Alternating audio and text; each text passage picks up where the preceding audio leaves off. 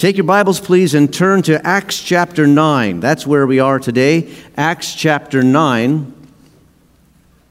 The key concept this morning is this: you have a vital role in kingdom work. Jump in and get going. Acts chapter 9. By now you realize that we are talking about what we call the Quail Base Path. And on your bulletin cover today, once again, is the illustration that we use to visualize what it will be like when we are accomplishing our mission of winning and building passionate, lifelong followers of Jesus Christ. The bases on that base path are not programs, but rather they're outcomes that we want to see in people's lives, and the programs support those outcomes, all driven, we believe, by the Word of God. So a few weeks ago, we started with first base, win the lost, bring people to know Christ as Savior. Then second base, build the believer. Third base was last week, equip the faithful. And today, we talk about mobilizing the disciple. But before we go there, I want to start by sharing with you a scene from my youth. And maybe it's something you can relate to as well. In the town that I grew up in New Jersey, we had a community pool. And that community pool was something that, we enjoyed. And I grew up in the day and in the age and in the location where my parents thought nothing of saying to me at, summer morning, you can go down to the pool. I'd hop on my bike, unsupervised, ride my bike down to the pool, stay there all day. And then the only words I heard from my parents as I left was, be back for dinner. Right. Be back for dinner. That's all. Be back right by dinner. That's the only word they had. So it seems like a long time ago, but it really wasn't. But that's the way we did it. But it's not the going to the pool that I want to talk about, but it's rather what happened there. Specifically, I want to tell you about what I have come to call the adventure of the high dive. See, in our community pool, at the deep end, they had 3 diving boards. One was really low, just like a step up. Then the other one was about 4 feet or so. And then there was the 12-footer, the high dive. And I remember meeting my friends at the community pool, and we would dare each other to jump off the high dive. And I remember the day that I did it, with my knees knocking, scared, kind of shaking, climbing up that ladder, and then inching out on that diving board, all the way out to the point where it was kind of wobbling there with my weight underneath it, and my friends down at the edge of the pool saying, jump, jump, jump, jump. And I jumped. And I lived. I wasn't convinced that was going to be the case, but, with everybody shouting, I jumped, and I lived. And you know what happened? I jumped, and after a while, what was so fearful to me became something exciting. After a while that summer, we were just running to that high dive and jumping in and then getting out of the pool and clambering up the ladder and jumping in again. It had become a joy to us. And I tell you that story because the same is true with serving the Lord. You are part of what God is doing here in our church and in our community. You see people growing in faith and in knowledge, and it's joyful to see people growing in the Lord Jesus Christ. But in order for that to happen and to be a joy, we need people to jump in. Mobilization is jumping in. So let's start where we ended up last week. I asked you to envision a few things. For instance, envision what it would look like if in our church all the people with the gift of mercy were acting mercifully to one another. If all the people with the gift of teaching were teaching the Word of God. If all the people with the gift of evangelism were bringing people to the Lord and inviting them to the church. If all of the people with the gift of giving were diligently supporting the work. If all of the people with the gift of musical ability were actually in the choir and on the praise team and singing for the glory of God. Imagine if all the people with the gift of helps were active behind the scenes, making things happen and using their logistical talents to make sure things go smoothly. I believe it would be revolutionary in the life of the church. We need to be mobilized, And we need generous, open-hearted mobilizers who open the doors of ministry so more and more of us can jump in and experience that thrill that I'm describing today. And there is a man in the New Testament who epitomizes what it looks like to be a mobilizer, a generous, open-hearted person who opens doors. And his name was Barnabas. He was able, first of all, to be mobilized himself, and then to use his gifts to mobilize others. And I want to pick up the reading in Acts chapter 9, verse 26, because we'll see him in action. Here's what it says. It says, when he came to Jerusalem, he tried to join the disciples, but they were all afraid of him, not believing that he really was a disciple. But Barnabas took him and brought him to the apostles. He told them how Saul on his journey had seen the Lord, and that the Lord had spoken to him, and how in Damascus he had preached fearlessly in the name of Jesus. So Saul stayed with them and moved about freely in Jerusalem, speaking boldly in the name of the Lord. Now, the him in that passage, as we started reading it, is Saul, later to become the Apostle Paul.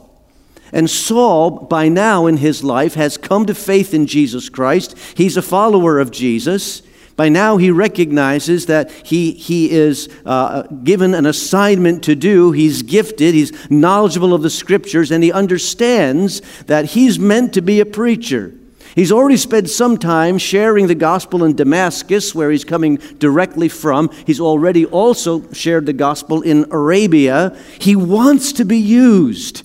But when he goes to Jerusalem to be with the other disciples there, he encounters a lack of trust from the believers in Jerusalem. And you can understand why. He used to persecute these very same people. And in that moment, it illustrates the truth that in order to be a mobilizing church, where we allow people to engage in joyful service, we need to trust one another to serve. Barnabas trusted people. He had a realistic view of humanity. Barnabas knew that all people fail, that people sin. He knew that there are times when we all fall prey to temptation and act selfishly or defensively. But Barnabas did not allow that reality to stop him from his God-given ministry of encouragement and opening doors. He had faith that God's power was able to change people, even Saul. In other words, Barnabas was not a cynic. And I say that because we live in a time when cynicism has been elevated to the place of wisdom. The cynic is the one who never trusts. The cynic is the one who always tears down and never builds up. The cynic has critical things to say, but never kind things to say. He never has hope. He's the bah humbug of every scene, always seeing the downside, never the possibilities. We don't want to get trapped into that way of thinking, because all around us, people think that way of thinking looks like wisdom. It's not wisdom. Certainly not the wisdom of God. Because at its essence, cynicism is pride. It is saying, since I can't see it, it can't be. And since I didn't think of it, it's not a good idea. But Barnabas didn't go there. He extended his trust. When the word spread that the former persecutor had been converted, many scoffed, many were cynical. But Barnabas said, praise God, one more for the cause of Christ. Barnabas trusted Saul because Barnabas trusted in an all-powerful God. And Barnabas said, nothing is too hard for my God. No soul is too far gone for his spirit to soften. Barnabas trusted that God could transform everyone, even this one who was a persecutor of the church. And in God's transformation power, he could make them new. Later on, this same Saul that he mobilizes, now the Apostle Paul writes in 2 Corinthians 5:17, if anyone is in Christ, he's a new creation. He tells us that in Christ, we are connected to Christ, and that connection makes us positionally new. remade now because of the work of the Holy Spirit, but there's other things that begin to change as well. And one of those things that I think about is our record begins to change. Let me think about growing up once again. Did you ever have to go to the principal's office? Probably none of you ever experienced that, I imagine. But I experienced that more than a few times. And I remember what the principal would say to me. He always would say, "Mark, this is going to go on your permanent record." Now, I never saw that permanent record. I never heard of it again after I left school. And evidently nothing good ever went on my permanent record. It's only the bad stuff that goes on the permanent record. But I heard about it a lot in school. But here's the good news. When you're a new creation in Christ, God erases your permanent record. All things are made new. You are new in character. The Spirit takes residence in you, and the process of sanctification begins. It means that my desires begin to change. My interests begin to change. Also, it means I get more and more disgusted with sin in my life. And that's a process that is lifelong. And that's why, in a sense, I said, you never really leave second base. We're always being built up in the Lord. We're always growing, always learning and progressing, being made new. But we also have a new assignment. And we have to trust God that He has designed us in a way that we can do the assignment that He has for us. The Apostle Paul had an assignment waiting for him. I read a story of two ladies, elderly ladies, who were riding in the car down Main Street one day. Mildred was in the passenger seat and Martha was driving. Mildred was watching the scenery go by, looking at the storefronts as they were driving through town, when all of a sudden, Martha went through a red light. And Mildred didn't want to say anything. She didn't want to embarrass her or anything, so she didn't speak up. But then, boom, it happened again. She went right through a red light. This time, a car horn was sounding and a guy was yelling at the top of his lungs. Well, once again, Mildred didn't want to say anything. Surely she's embarrassed with people beeping the horn at her and everything else. But then, boom, it happened a third time. And by now, Mildred's starting to fear for her life. So she turns to Martha and said, "Martha, you've just gone through 3 red lights." And Martha said, "What? I thought you were driving." My point is, somebody had to have their hands on the wheel there. And in fact, we all have to have our hands on the wheel in some fashion, doing that which God has designed us to do for His kingdom. Barnabas was so sure that God's design was resting in Saul that he didn't let him fade into the woodwork. He took the wheel, so to speak, so that Saul could grab hold of his part of the wheel and get involved as well. It's not a sideline sitting kind of attitude in Barnabas. He doesn't go home at the end of the day and complain to his wife about the way everybody else is treating poor Saul, but do nothing about it. No, Barnabas got active. He got busy, got involved. And that's what we need to be, involved with one another. Involved. Maybe there are people that are missing. After the pandemic, there are people that are missing. People that maybe you're concerned about. Maybe they're struggling in the faith. We need to take action. We need to call them. We need to write them. We need to pray for them. Span the breach to them. Look around.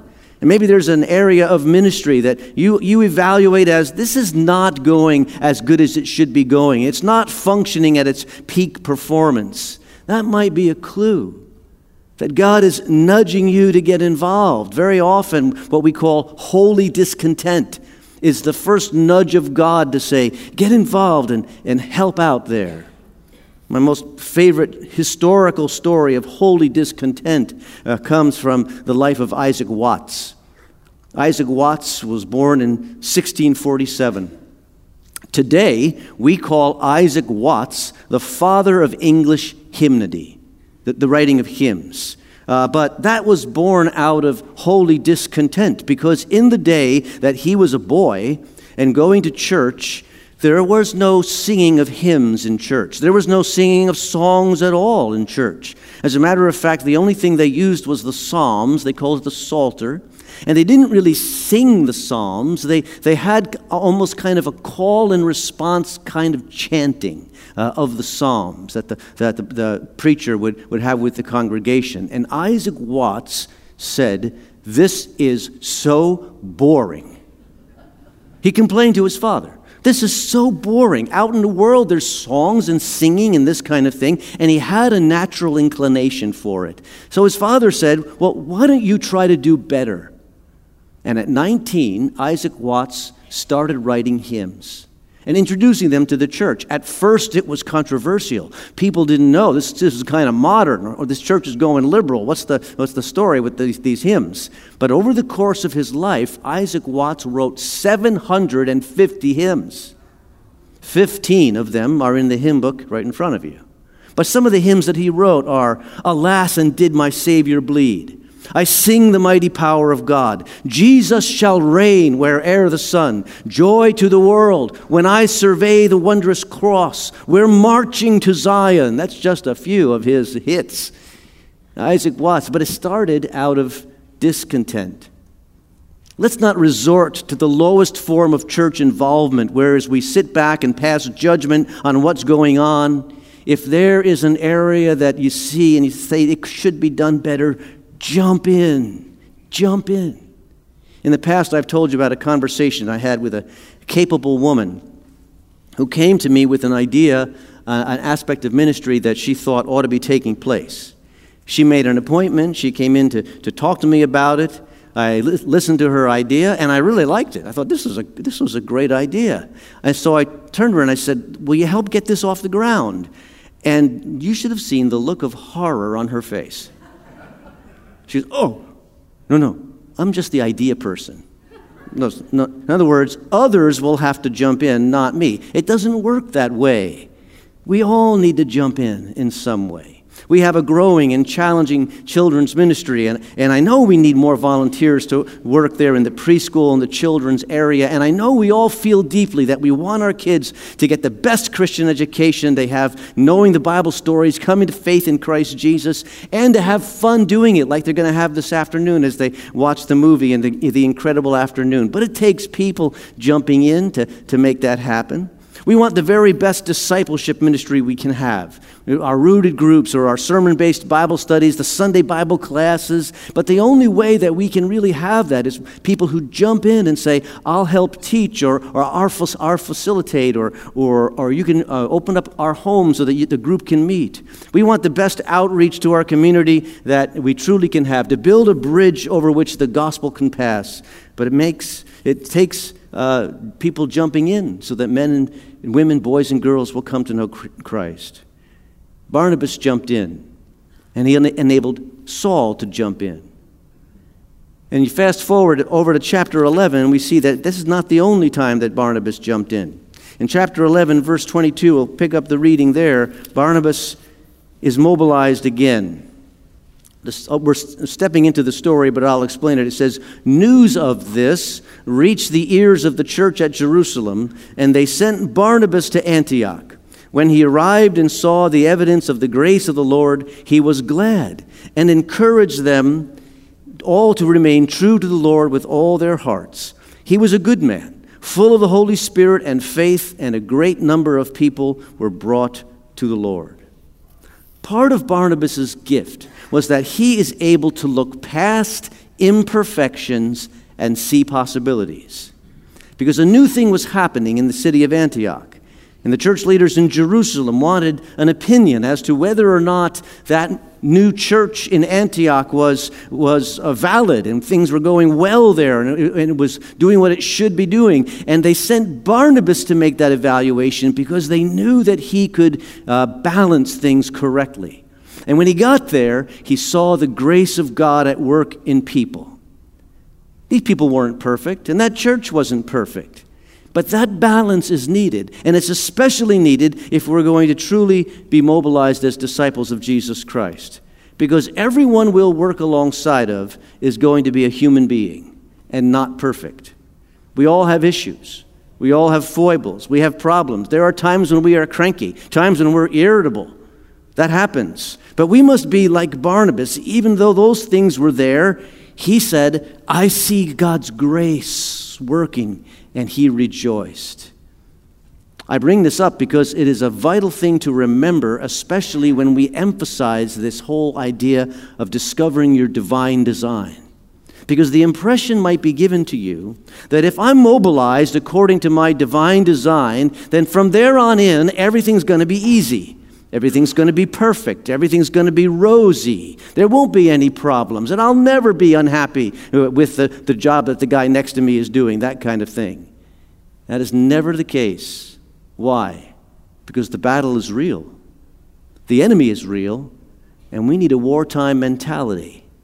But the victory is ours, and joy in service is real. I'll describe it this way. It's like in the game of tennis. When you're playing tennis and you hit the ball and it's just right. That usually doesn't happen to me. It's more theoretical than anything else. But I know about that. You hit that ball and it makes just the right sound. And it feels just right because you've hit the sweet spot in that tennis racket as you're playing that game. Now, it would be silly for us, just because we don't hit the sweet spot every single time, to say, well, I'm not going to play anymore because I need the sweet spot every time. Even the best of players don't hit the sweet spot every time. It's a process of growing and striving and trying. But as you serve Jesus and you hit that sweet spot, it is a joy. It's unrealistic to think that others will always hit the sweet spot. But it's the person who dares to try, who's willing to play, that's the person who will be victorious. Barnabas was willing to try. He himself was mobilized, and he helped mobilize others, who helped mobilize others. Because the Apostle Paul mobilized many, but one of them was Timothy. And he writes to Timothy in 2 Timothy 2, and he says this, "The things you have heard me say in the presence of many witnesses, entrust to reliable men who will also be qualified to teach others." See, that's the process. Passing it on and mobilizing and mobilizing and mobilizing. But it takes on the reliable men and the reliable women being willing to jump in. I say this because, figuratively, some of you may be on the high rise, the high dive, I should say. You're up there and it looks a little scary. But I'm like my friends were at the edge of the pool. I'm down there saying, jump, jump, jump. Because what looks scary will turn into a joy. Following Jesus is not just about waiting around for the promise of heaven. It's about finding purpose now, and as we do, we will be blessed. We will all be blessed. I'm going to close with a quote from a morning devotional that I read every day. This is the devotional reading from this past Friday. And this is what Pastor Paul David Tripp writes. He says this, "We all give our hearts," and I'm adding, "and our efforts. We all give our hearts and our efforts to something. The question is, to whom and to what? We were never hardwired for freedom, if by freedom we mean an independent, self-sufficient life. We were created by God to be connected to something vastly bigger than ourselves. We were carefully built by God to have every aspect of our personhood connected to Him and His plans for us. And when we reject Him, we don't live autonomously. We replace Him with something or someone. So what does grace offer you? The answer is the world's most wonderful, heart-satisfying, life-changing, hope-producing servanthood. He, God, is protecting us from seeking hope where hope will never be found. It is really true. His call to obey and serve is the tool of His rescuing grace. I read that Friday morning and I said, this guy gets it. And we all should get that. Let's pray together. Heavenly Father, we thank You that as we discover the way that You have designed us and say yes to serving You in those fashions, that there is a wellspring of joy and it is an evidence of grace. It won't be perfect, but Lord, it will be pleasing. and it will be pleasing to you. We want to do our best to please you. Help us do just that. And as we do it, bless us, we ask. In Jesus' name we pray. Amen.